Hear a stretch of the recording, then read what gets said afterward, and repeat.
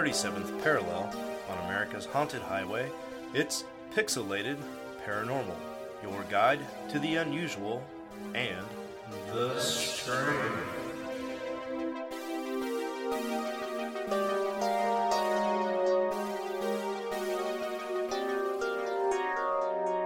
Well, what's up, everybody, and welcome back to the long-awaited return of Pixelated Paranormal.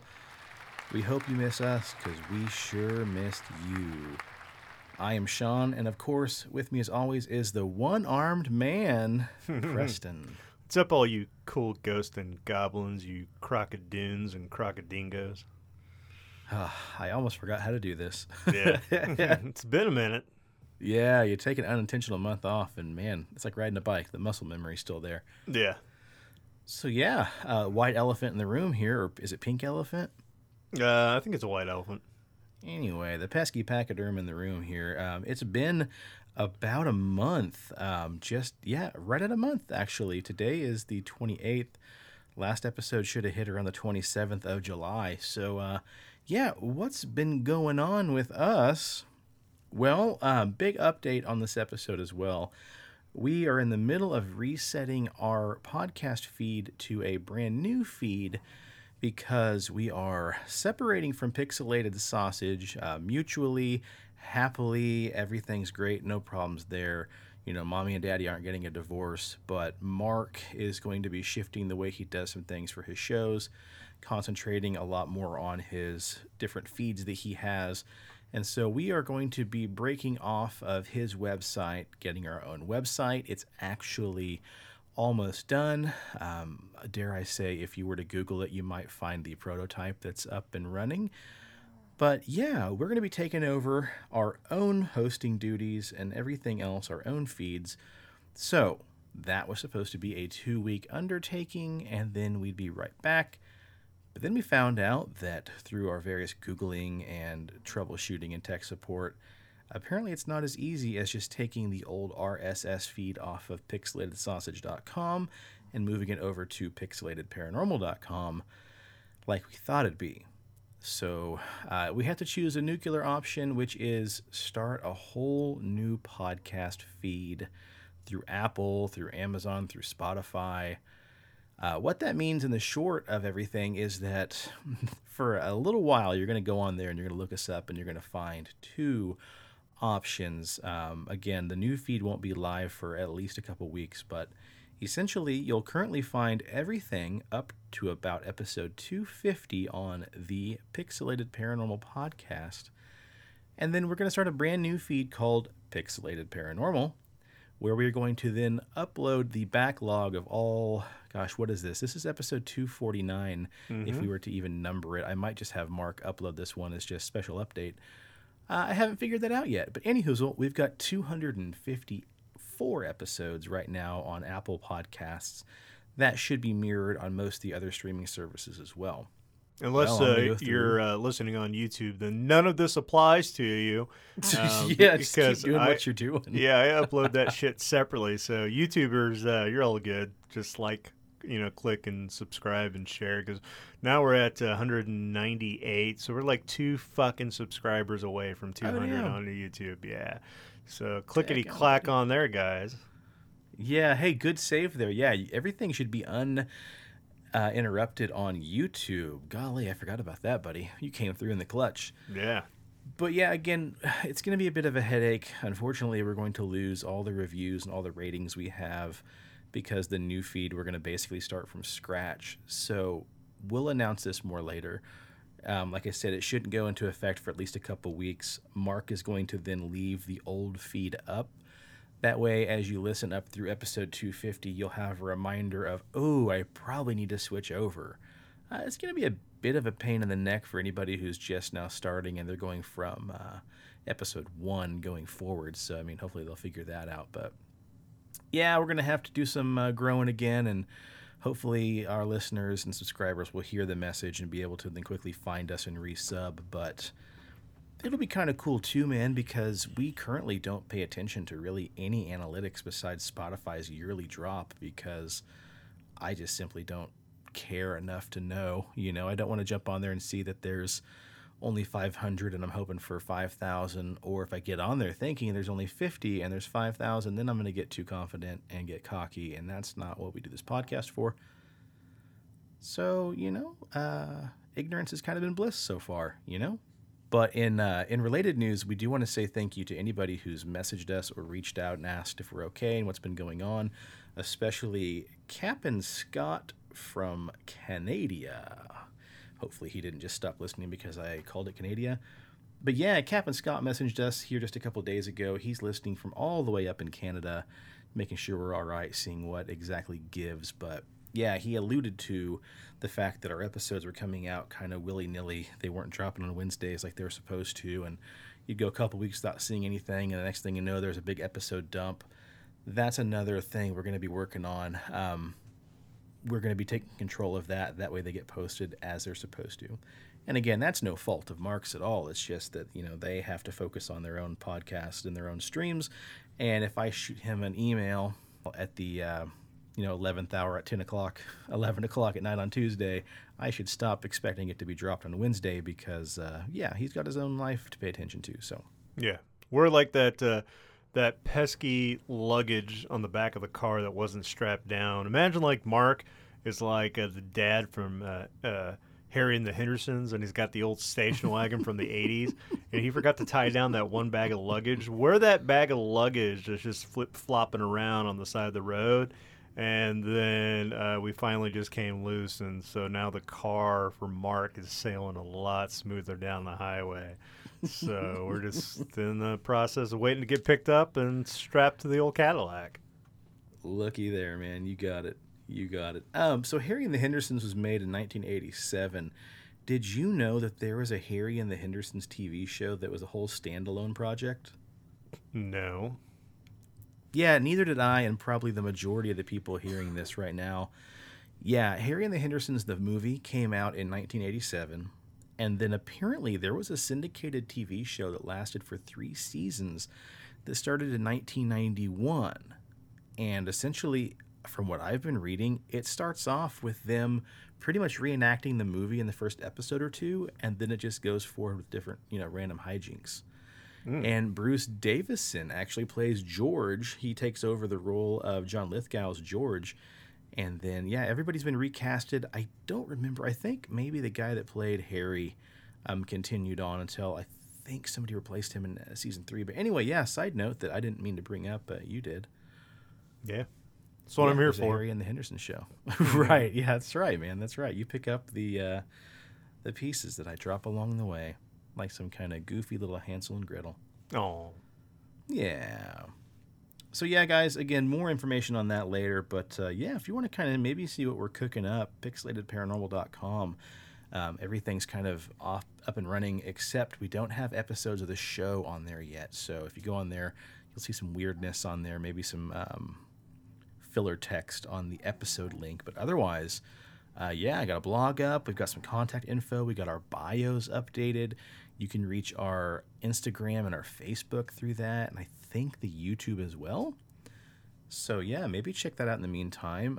Facebook and Instagram will stay the exact same. Nothing new on there. That's not going to be changed at all. But, new feed coming soon.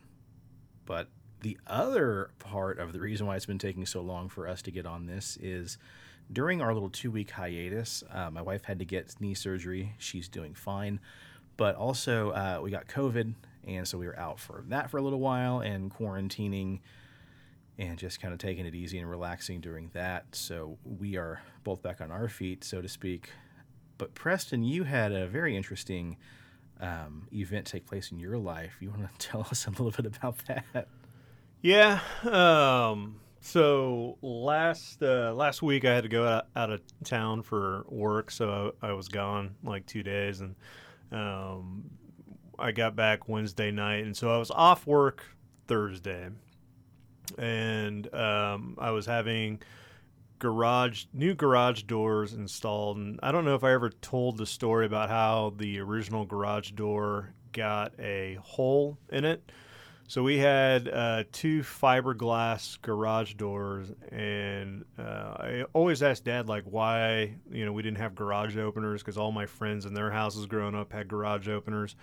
And he was like, oh, well, the way that the garage was built, it was not made for that type of door. So, I mean, if God wanted you to have a garage opener, then it would have come out of the factory that way. But that's not how this house was built. So just open the fucking thing, use your hands, and stop bitching. And we always had a hole in the right side garage door. And our neighbor had a bloodhound that would come over late at night. And it, would get into the property and everything, and it tried to get into the garage, so it created a small hole. Well, Dad went down there to talk to the neighbor, and the neighbor told Dad, not so politely, that it's a free fucking country, and if his dog, wants to roam the neighborhood, if his dog wants to come onto that property, then by God, he should have that right as an American dog, because this is an American country. And Dad said, that dog fought for our freedom. Yeah, and Dad said, you know what? You're right. It is a free fucking country. Thank you for pointing that out to me. So he got back on the 3-wheeler and drove back down to our property and was, bitching and moaning the whole entire way. And later that night, got out the 12-gauge shotgun. And, being like 5 or 6, I said, what are you doing, Dad? He said, shut the fuck up. Don't worry about it. Just ain't died. And he unloaded the ammunition in the shotgun shell and filled it back up with rock salt, went out to the garage, shut the garage door, sat in a chair in the dark for hours on end, waiting for this dog to show back up because, like a creature of habit, Dad knew the dog would. And then the dog stuck his nose through the teeny tiny hole, and Dad pulled the trigger and blasted that fucking mutt because it's a free country. And with a face full of rock salt to teach it a lesson, and we never had a problem since. Now there was a giant fucking hole in the garage door, but it solved the issue of the dog coming. But now the dog lived, the dog survived, it was fine. It kind of had a fucked up face for a couple days, but the moral of the story is it is a free fucking country, and so Dad just wanted to reiterate that to the neighbor. And instead of getting the garage door replaced, Dad just kind of like put a metal grate, like an air conditioner grate, like over the hole.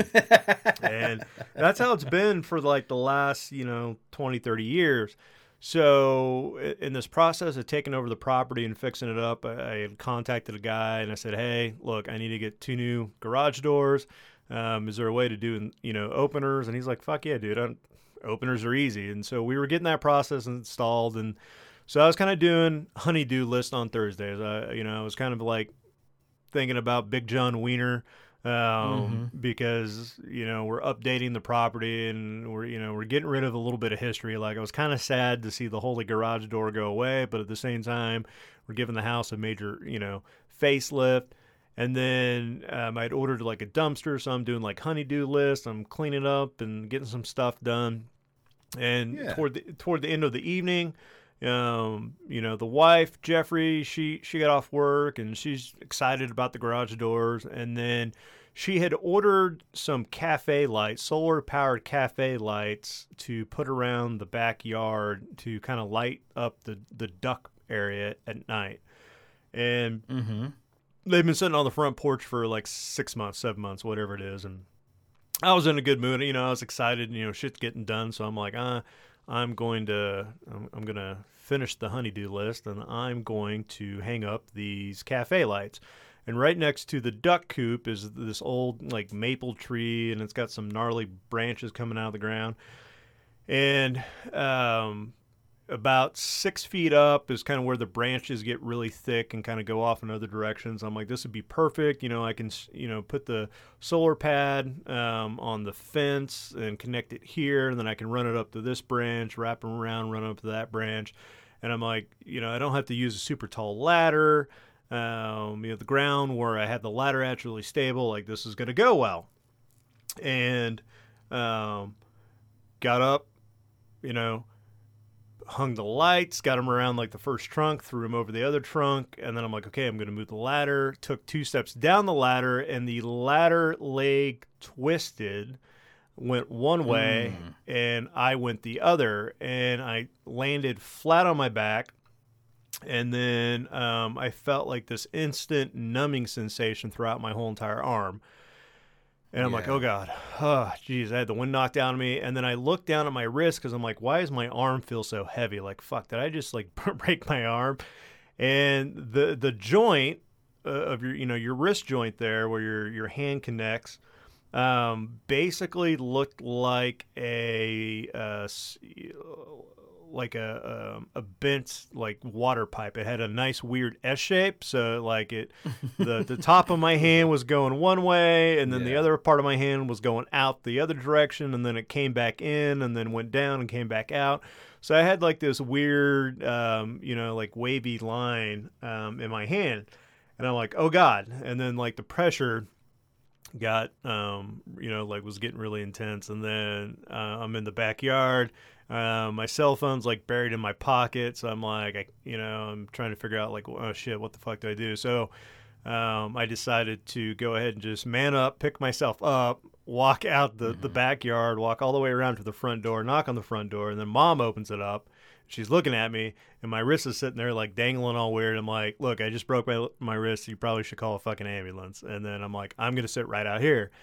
And so then I started getting like super lightheaded, super dizzy, and then I'm like just sitting there laying on the front porch. Well, the garage door guy hadn't left yet. He was just getting some codes typed in and everything. And then Jeffrey came out, and then all of a sudden he walks around to the front, gets up to the front porch, and is like, oh my God, oh God. And he's like, are you okay? And I'm like, well, I mean, I'm not looking at it, so I don't know. I'll let you be the judge, buddy. And he's like, I'd be dead right now. Like, how are you still talking? I'm like, I mean, I'm not looking at it, bud. He's like, oh God. And Jeffrey's like, he turned like 5 shades of white. He was looking bad. And then, the ambulance got there, and they're like, look, we don't have to charge you for this call if we don't have to take you, so we can help you to the car. I'm like, great, let's do it. Took two steps forward, and I just was like, started like dry heaving and got all lightheaded. And they're like, you're not going to make it. You need to go in the ambulance. And I'm like, hey, whatever we got to do. And so they got me in the back of the ambulance, drugged me up. And they, got to the hospital and opened up the door, and the guy's like, I feel sorry for your wife because for the next couple of weeks she's gonna have to wipe you because you're right-handed, right? And I'm like, yeah, really can't use this left hand for shit. And so as soon as they opened up, as soon as they opened up the ambulance door, she was standing right there, and she had that worried look on her face. I'm like, honey. The ambulance guy said you're going to have to wipe my ass for the next, 6 weeks or whatever. And she's like, fuck, I am. And so the ambulance guy leaned in and was like, just look, I'm going to give you a pro tip. After you take a shit, just go into the main room and rub your ass against the carpet like a dog. She'll wipe your ass for you at that point. I'm like, thanks. And so fantastic. we were in the hospital the rest of the night. They had to drug me up and get it set and everything. And then Tuesday morning I went in for surgery, and they cut me open, put a metal plate, and put me all back together. So I've been having to sleep in a rocking chair. And it's the same rocking chair that Dad, through all his surgeries, slept in. So, I mean, it's got some good use out of it, but it doesn't, like, the legs don't stay up very well. And I'm just like, you know what? This is the perfect time to motivate me to go to the furniture store and order all new furniture for this remodel project. So we went to Bob Mills, and we're looking at recliners and stuff. And I'm like, you know what? Let's get one of those reclining love seats. Let's get, a recliner for Mom, because Mom's been doing a really awesome job of taking care of me, because Jeffrey doesn't sleep very well at night anyways, and she still has to get up and go to work while I'm on short-term disability. And so Mom's been staying down and taking care of me, and so she really loves that rocking chair. So I'm like, you know what? I'm going to make sure we get a new one for Mom. Let's go all bells and whistles. And as we're walking around Bob Mills, the first guy was kind of, like, what are you guys looking for? Recliners? Oh, fuck you guys. I'm out of here. Like, that's not going to be a big sell. This one guy was just fuck you, Gimpy. Yeah, fuck you, Gimpy. And so the other guy was just kind of like, kept looking at my arm and was like, whoa, what are you guys looking for? And I'm like, look, maybe 2 recliners, a love seat, a couch. Like, I don't know. Sky's the limit. I just know that we need new furniture. So, you give me the deals. You tell me what's going on here. And then we got to talking, and when we were filling out some of the paperwork, he's like, do you want me to type for you? I'm like, dude, that would be awesome. And he's like, well, do you mind asking me what happened? I'm like, well, see that lady over there? And he's like, yeah. I'm like, well, that's the wife. And I got a little bit too lippy the other day, and she fucking pushed me down the stairs. And he started rolling laughing, and she's like, I can't believe you said that. And he's like, you know what? Abuse is abuse. Like, I believe him. And she's like, he fell off. His dumbass fell off the ladder. And he's like, you know what? If I was the abuser, I would have said the same thing. His dumbass fell off the ladder. But he's like, we know the truth, Jeffrey, don't we? And so it was just, been kind of funny. We've been laughing about it. And you can't put Humpty Dumpty back together again. I'm not going to ever be 100%, but it's we've been making the most out of it. And then in retrospect, I look back and thinking about the garage door and Dad and everything. Dad on this property was up on the roof trying to repair some shingles, fell off the roof and broke his ankle. Dad was hanging something up, fell off the ladder, broke his wrist. Didn't shatter it, but broke his wrist. And then he was working on the property, fell in like a gopher hole or like rabbit hole, and broke his other ankle. And so, I was talking with Mom. I'm like, honestly, I'm just trying to catch up with Dad. I feel like, Dad broke 3 bones, and I'm 39 years old, and then this is my first broken bone. So I'm like, I still got 2 more bones to break at least to be on equal terms with Dad. So I'd go for fingers if it was me, buddy. I mean, yeah, I feel like you kind of already beat him in one way. That wrist is pretty fucked. Yeah. Jesus. Yeah, my dad was a carpenter before he retired, and he worked for, himself as well as other, businesses. And, I mean, it was nothing for him to come home from work and just be limping or holding his ribs or whatever, and to the point where he could fall off a ladder at home doing stuff around the house and tell you exactly what he broke, if he broke it, and how many ribs were broken. I remember once we were hanging up a new attic step ladder, and he was hanging that up, and of course my mom's like, careful, careful, careful, and then he fell out of that all the way down, landed on the wicker clothes hamper and stood up and kind of like ran his fingers, down each of his ribs, and he's like, nope, we're good, nothing's broken.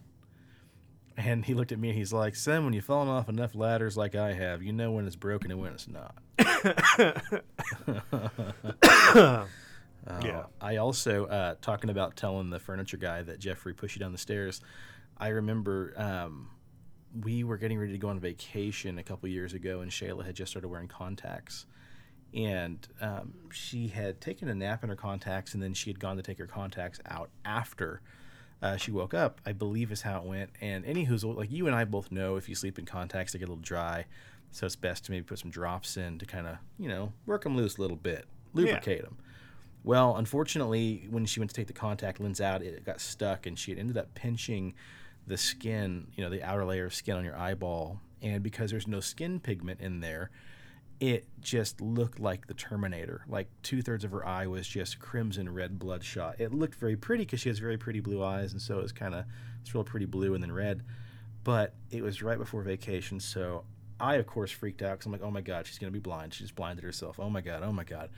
So we take her to the eye doctor, and our eye doctor's just like, no, you're fine. You basically just made a bruise on the eyeball, but because there's no pigment, it just shows up as just stark crimson red as opposed to being, blue or purple like a bruise. But of course, the entire vacation, I forget where we went, but was it a run, hun? Okay, we did a run, but regardless, everybody that saw her just looked right at me, like, uh-oh. Yeah. So, oh man, luckily her eye healed up, and there was no permanent damage done, but oh boy. Well, you've been through a lot, man, and I really, really hope that it heals up, as best as it can, and could have been a lot worse. I think we got a text message from you around like probably, I don't know, midnight or 1 a.m. telling us what happened. Yeah. And, Corey and, or maybe it was Steve, one of them was like, Jesus, fuck, when I sent the photo of my wrist. And I'm like, oh, yeah, let me tell you about it. Yeah. Oh, boy. Yeah, that was rough, man. I feel for you. Oh.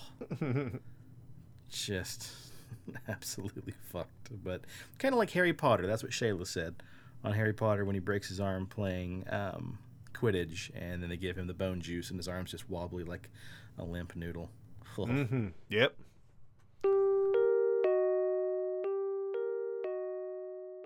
Well, anyway, that's enough about us and what we've been doing, and it wouldn't be an episode of Pixelated Paranormal if we didn't have a story of high strangeness and the bizarre. So, presto, I did the heavy lifting.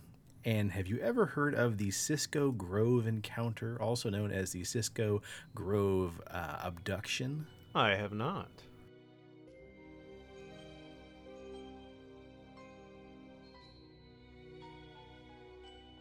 So our story tonight is about a gentleman who, due to the nature of the story, goes by the alias of David Shrum.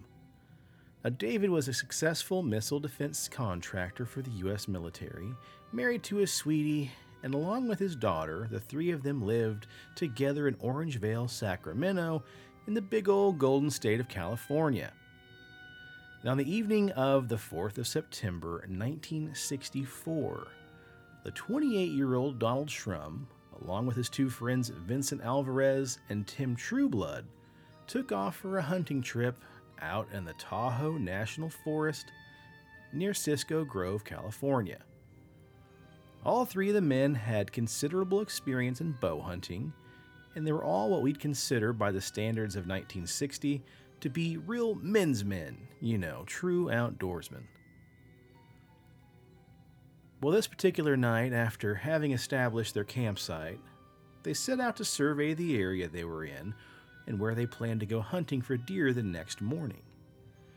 And perhaps because they were overly comfortable in their outdoor environment, they decided to set out on foot right before nightfall to get a good feel for their surroundings. But they all agreed they would push deep into the woods in pursuit of their potential targets, but if they had to, they'd all meet up and spend the night together out in the woods and then rendezvous back at the camp in the morning. So they had a predetermined meetup place if they could make it back to camp before sundown. Well, before long, Donald eventually became separated from the group, as you do in these stories, and as he bobbed and weaved in the various thicket and bramble, he soon began to feel lost in the ever-darkening woods. And also, to make things worse, he couldn't help but shake that feeling that he was being followed. Every so often, he'd hear the sound of leaves being crushed underfoot, or at least what sounded like feet. And once in a while, he'd even hear bushes and trees getting knocked around and limbs crashing. And soon panic set in when Shrum realized, bears! That's right, they're in bear country. So with daylight losing the battle against the night, Shrum would make the decision to find somewhere to set up his bed for the night, but more specifically, somewhere high up, away from his mystery pursuer. See, Shrum had brought along a military-style belt which allowed him to secure himself in a tree rather than on the ground, due simply to the number of wild animals that might wish to turn the tables on the old hunter and straight up eat his ass for breakfast. He believed this was definitely the preferable option to camping on ground, alone, ultimately defenseless. Shrum began to get worried at this point because he had been separated from his other two buddies for quite a while, and even though he was a seasoned hunter, he was in an unfamiliar territory and wondered if he'd actually be able to find his hunting party even after the sun fully went down, or even when it came back up the next morning. So shortly after securing himself up in a tree for the night, a bizarre light appeared in the distance and started zigzagging around the trees at a low altitude, and he noticed it was slowly heading towards him. And suddenly, a bell went off in his head. "Oh, thank God. My buddies must have notified the authorities that I'm out here, and they sent out a helicopter to search for me." Thinking that his two friends had arranged a search for him after the evening alone in the wilderness, Shrum then jumped out of the tree and quickly released 3 of his signal flares to give away the whereabouts out by the big tree that he had just climbed down. Then he started waving his arms around and yelling for their attention. He soon began to realize what was heading his way, though, wasn't a rescue helicopter at all. It was something far more nefarious. After a few moments, the object that was emitting the glowing light finally stopped about 100 or so feet away from his position, and then he noticed 3 smaller lights were now surrounding the main ball. The strange spherical craft itself was unlike anything he'd ever seen before. So he quickly noped his way back up in the tree and settled on the branch that he was hiding on, making sure his bow was loaded with an arrow at the ready in case he had to defend himself against whatever was coming toward him. Fear was now rising at a seemingly unstoppable rate. But that level of fear would soon raise even higher when he would look down and see another set of 3 smaller lights emerging from the glowing craft and begin to stir around the mystery vehicle. Soon after, he then saw 2 humanoid creatures emerging from the tree line that began making their way straight towards the base of the tree that he had climbed up inside of. As the beings came a little closer, he could see that while the 2 of them were most definitely humanoid, something was off about both of them. They wore shiny silver jumpsuits that seemed more rigid than soft, that seemed to bunch up around the creases of their elbows, similar to a radiation hazmat suit. Their heads seemed to be covered in some sort of hood, but he could still make out their faces, especially their eyes.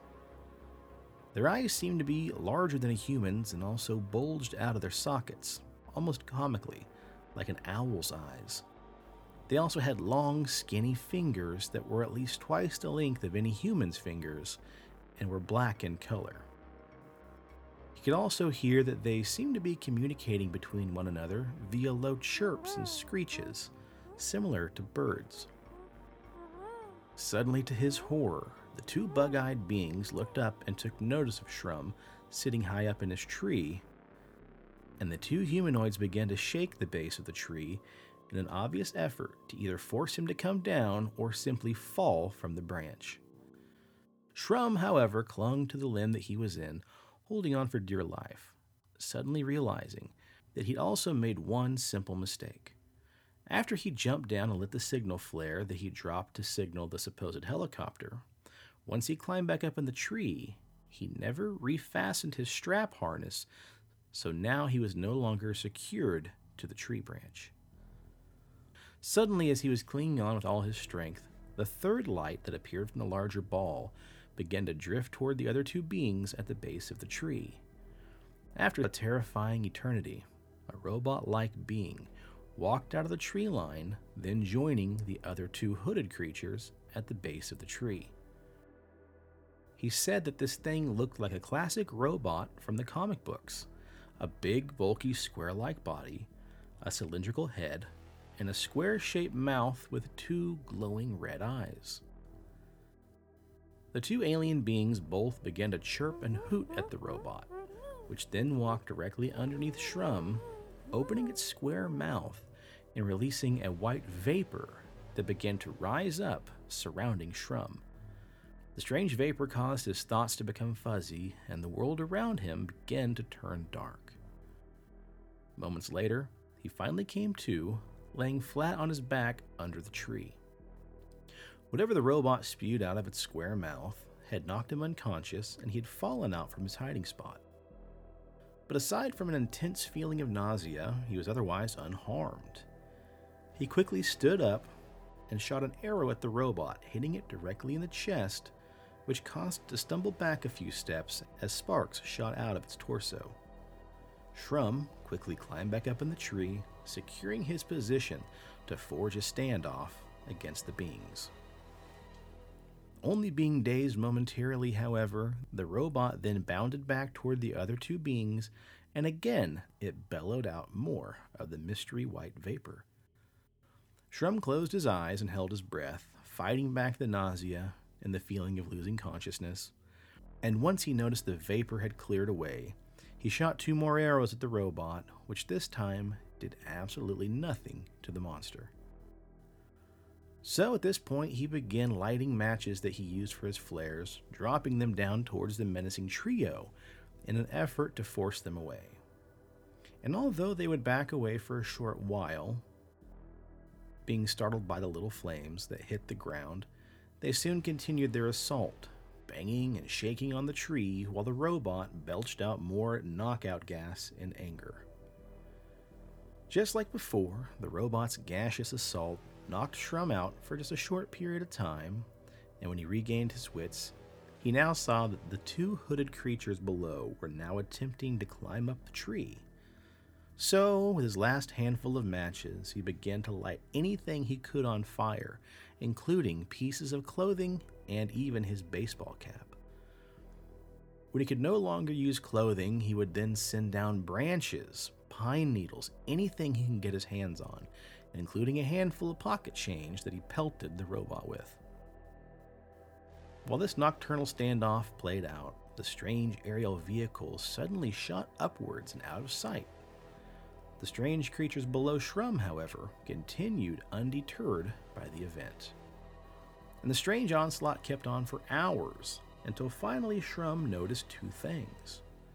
Number 1, the sun was now beginning to come up on the horizon, but also the trees off in the distance toward the area that the glowing craft had shot up from were now swaying back and forth, and he could hear the sounds of limbs cracking as they echoed through the woods.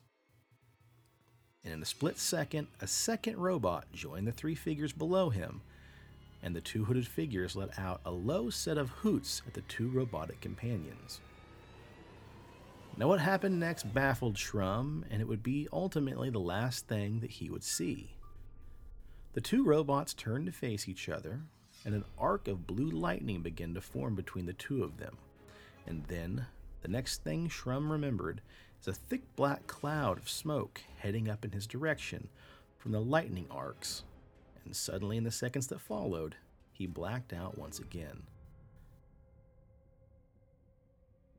When he awoke this final time, he was now dangling from the tree branch by the belt that he used to secure himself into the tree. But he was alone at last. There was no sign of the ship having returned, but all the creatures, including the robots, were gone. He was barely hanging on from the tree by his military-style belt. He could also see now that dawn was quickly heading his way. By the time daylight was stronger, he dropped himself from the tree, dazed, tired, but largely unhurt.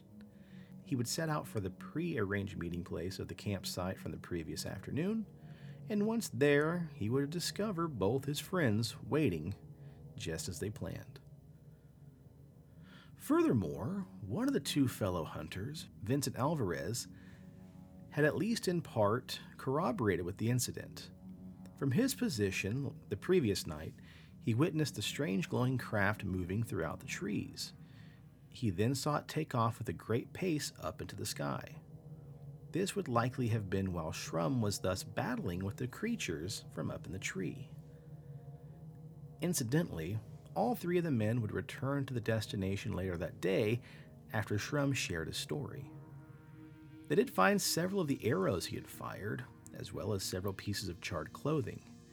However, oddly, the coins he had thrown down at the creatures had seemingly been scooped up by the menacing visitors before they had disappeared. His 2 friends would believe his claims, though, in part due to Alvarez's own sighting of the glowing craft leaving the scene.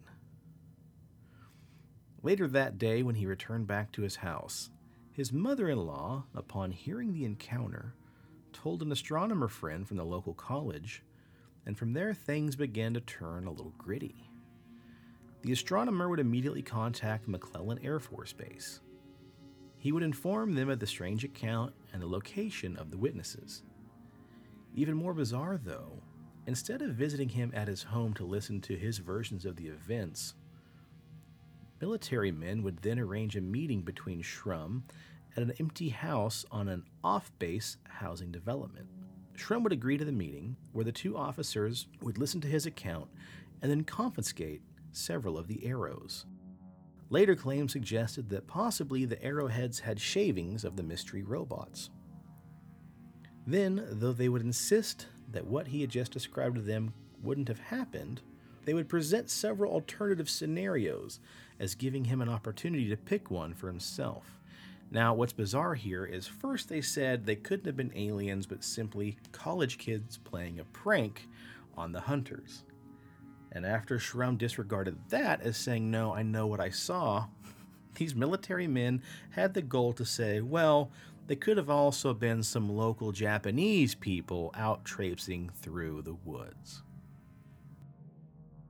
He would eventually agree that he wasn't certain of what he had seen, if for no other reason than to keep his employers from facing similar questions.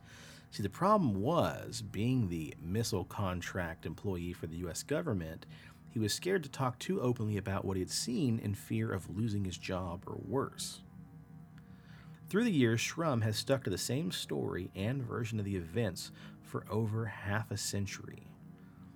Surely any hoaxer at this point would have finally given up the goose, but no, he's kept everything completely authentic, never changing his story once, and to further prove that he's serious about what he saw, Shrum himself has never written a book accounting for what happened that night.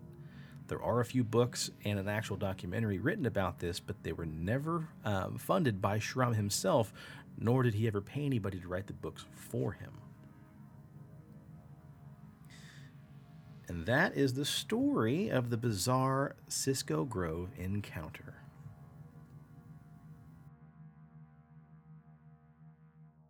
That's the shit I'm talking about, Donnie. Right. And then you hit me out of left field with it. Well, it could have been some Japanese people out in the woods. Uh-huh. You know, whenever it's aliens, it's a swamp gas from Uranus or just Japanese people. Or, classic Japanese people. You got to think it's back in the 60s, so we're dealing with a lot of the, bigotry and bias towards anybody who's not American. And I mean, Japanese must have just been the easiest people to blame it on, Yeah, that story's a wild one. I thought about getting the book, but really, I think this kind of summarizes the events. I can't imagine how much longer that book could have been than what I just read and typed up.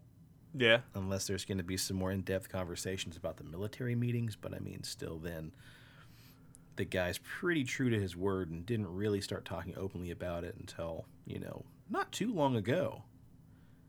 I mean, I think we need a deep dive into old Donnie Trump here because this is not the first time he's been included in a UFO story. Yeah, but his name was David Shrum. So, because they got that book about the Baron von Trump that's got like the kid that came from the future that looks like his fucking kid. I mean, I think I've never heard of that.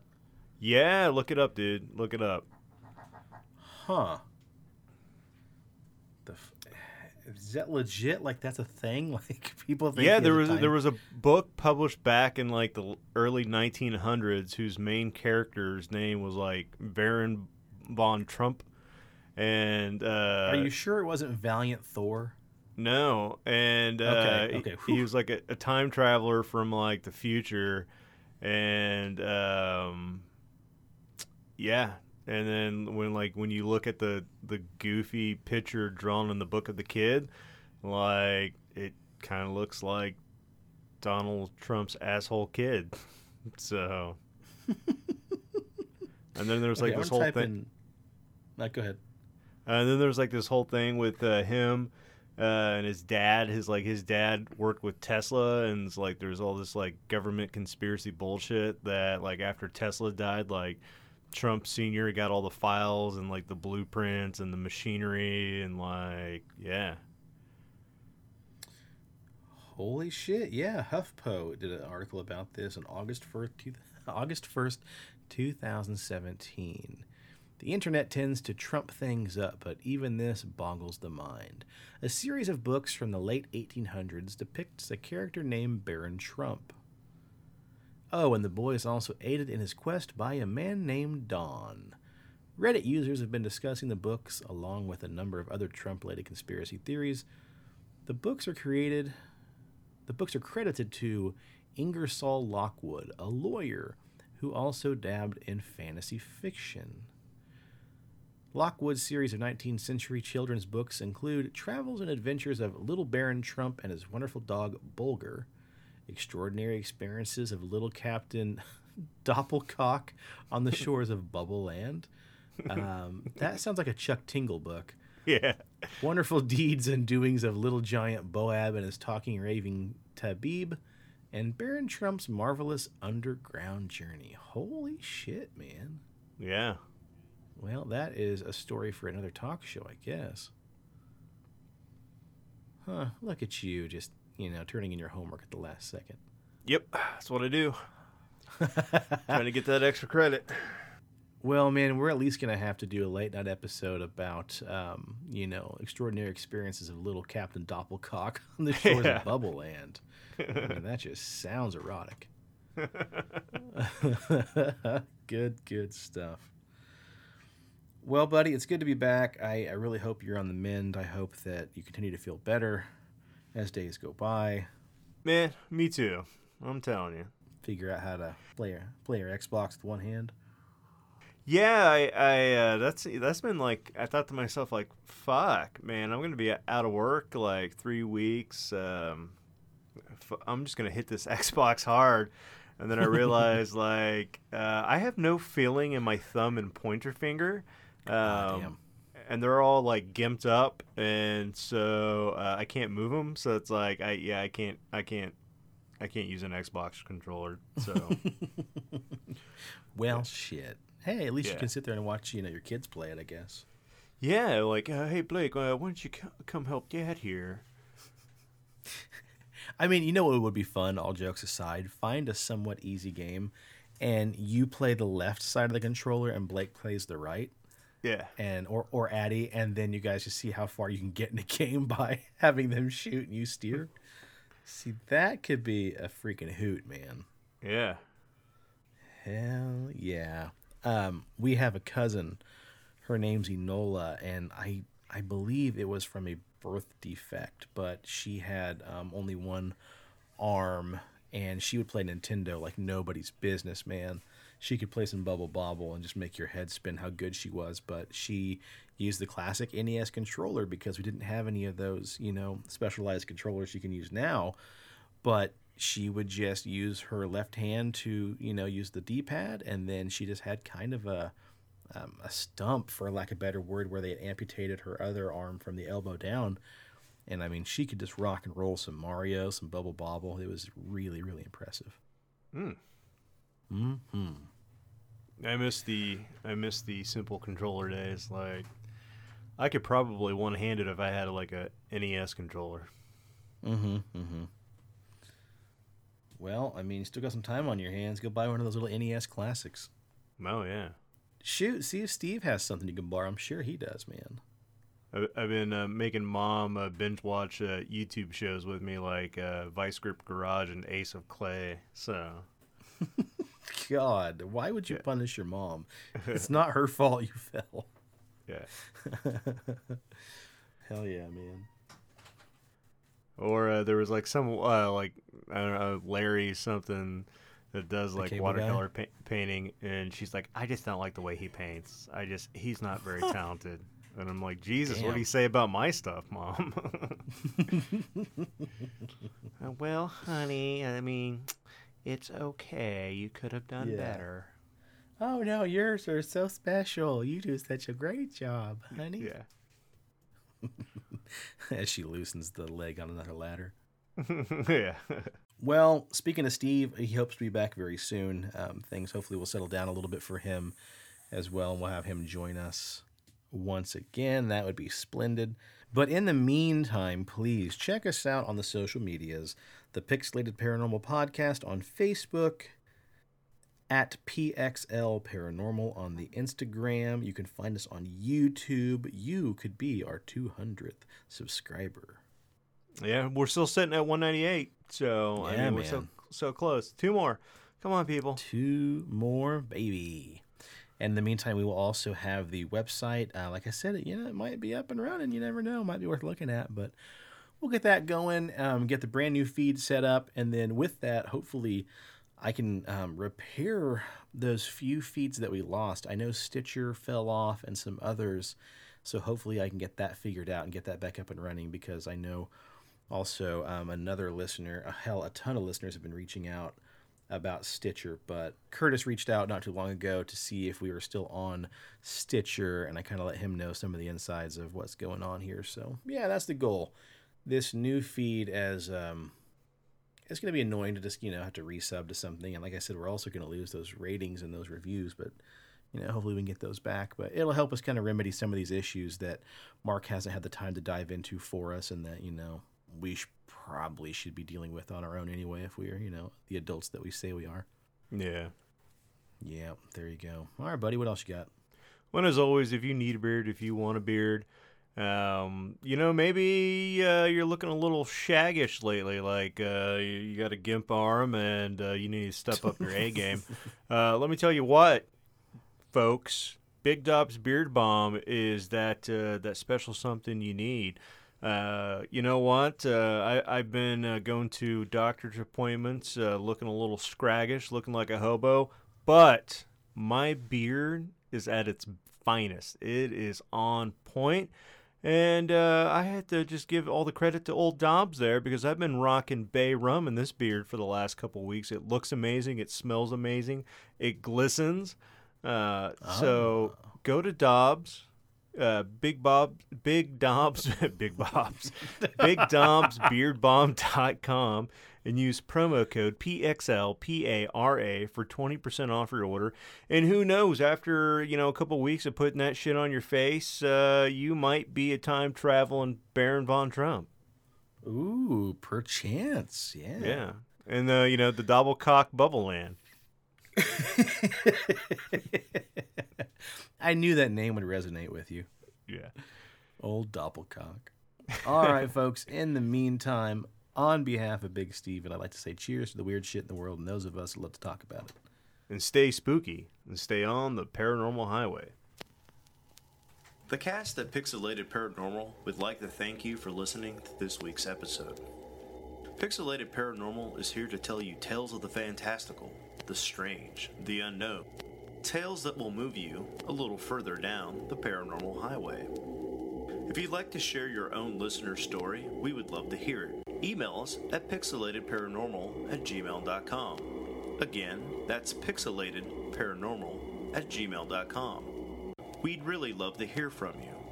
Again, thanks for listening to this week's episode of Pixelated Paranormal, your guide to the unusual and the strange.